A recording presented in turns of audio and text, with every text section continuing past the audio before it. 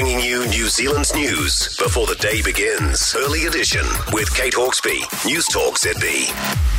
It is 5:14, so the ongoing tensions between Russia and Ukraine seem to be getting more serious. The US is warning the threat of Russian military actions now imminent and only in fact days away. New Zealand's one of a number of countries asking its citizens to leave Ukraine. So is it as dire as what some countries are making it out to be? And more importantly, where do we fit in all of this? International analyst at the Democracy Project, Geoffrey Miller, is with us. Good morning to you. Good morning, Kate. Is this as serious as it's made out to be? Can you see this war breaking out all in a matter of days? And by war, I mean, are we looking at more a Russian invasion or an all-out war?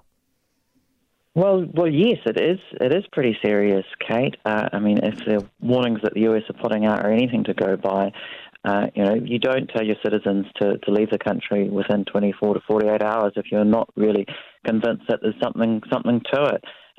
It is a really serious situation that we're facing. There's a large number of Russian troops there on the border with Ukraine, and it seems that all of the de-escalation efforts over the last several weeks have really come to nothing. So, I think we should take this seriously. I think we should always take individual reports, intelligence reports that the US has been releasing with a grain of salt, bearing in mind what happened in Iraq 20 years ago. Exactly. But nevertheless, it is a really serious situation, and we should absolutely be making every effort to avoid war at this point because it is quite scary what's going on. What's the knock-on effect for us? I mean, obviously we're going to have oil, for example, prices are going to go through the roof.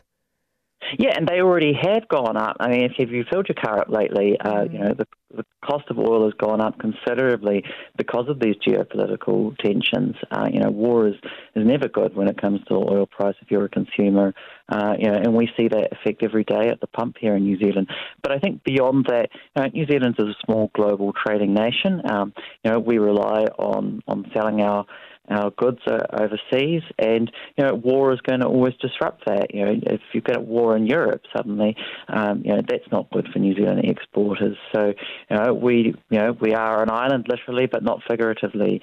And despite this COVID situation, we are interconnected with the world, and we're going to see the side effects of a war if that happens. So New Zealand's got every reason to try and as to speak out against the war and to try and do everything to stop it happening. There is still time to stop a war from happening, but there seems to be less and less time. Yeah, I mean, not that Putin cares. I mean, what outside of sanctions can NATO or the US do? Because he doesn't even seem to care about sanctions. No, well, there's not a lot. I mean, the US is really unwilling to commit ground troops to Ukraine. Biden has really all but ruled that out. He's got a small number of troops on standby to send to the region, but we're talking in the order of about 8,000 troops. So it's not really enough to discourage Putin. It seems there's a huge, enormous package of sanctions that's being threatened against Russia, cutting Russia effectively off the banking system and really targeting Russia's oil and gas sector. And, that's 2/3 of Russia's exports, half of its budget that comes from the energy sector, but it doesn't seem to be really deterring Putin. And Putin's really struck up quite a friendship and alliance with China, and especially since 2014 when the last time that Russia went into Ukraine. And that seems to be being a bit of a backdoor at the moment for Putin.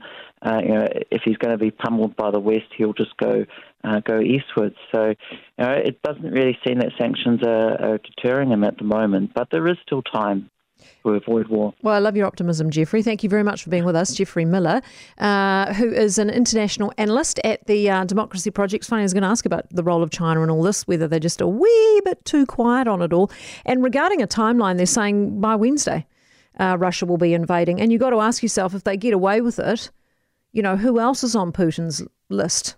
What's next? If America and NATO can literally do nothing about it and he gets away with it.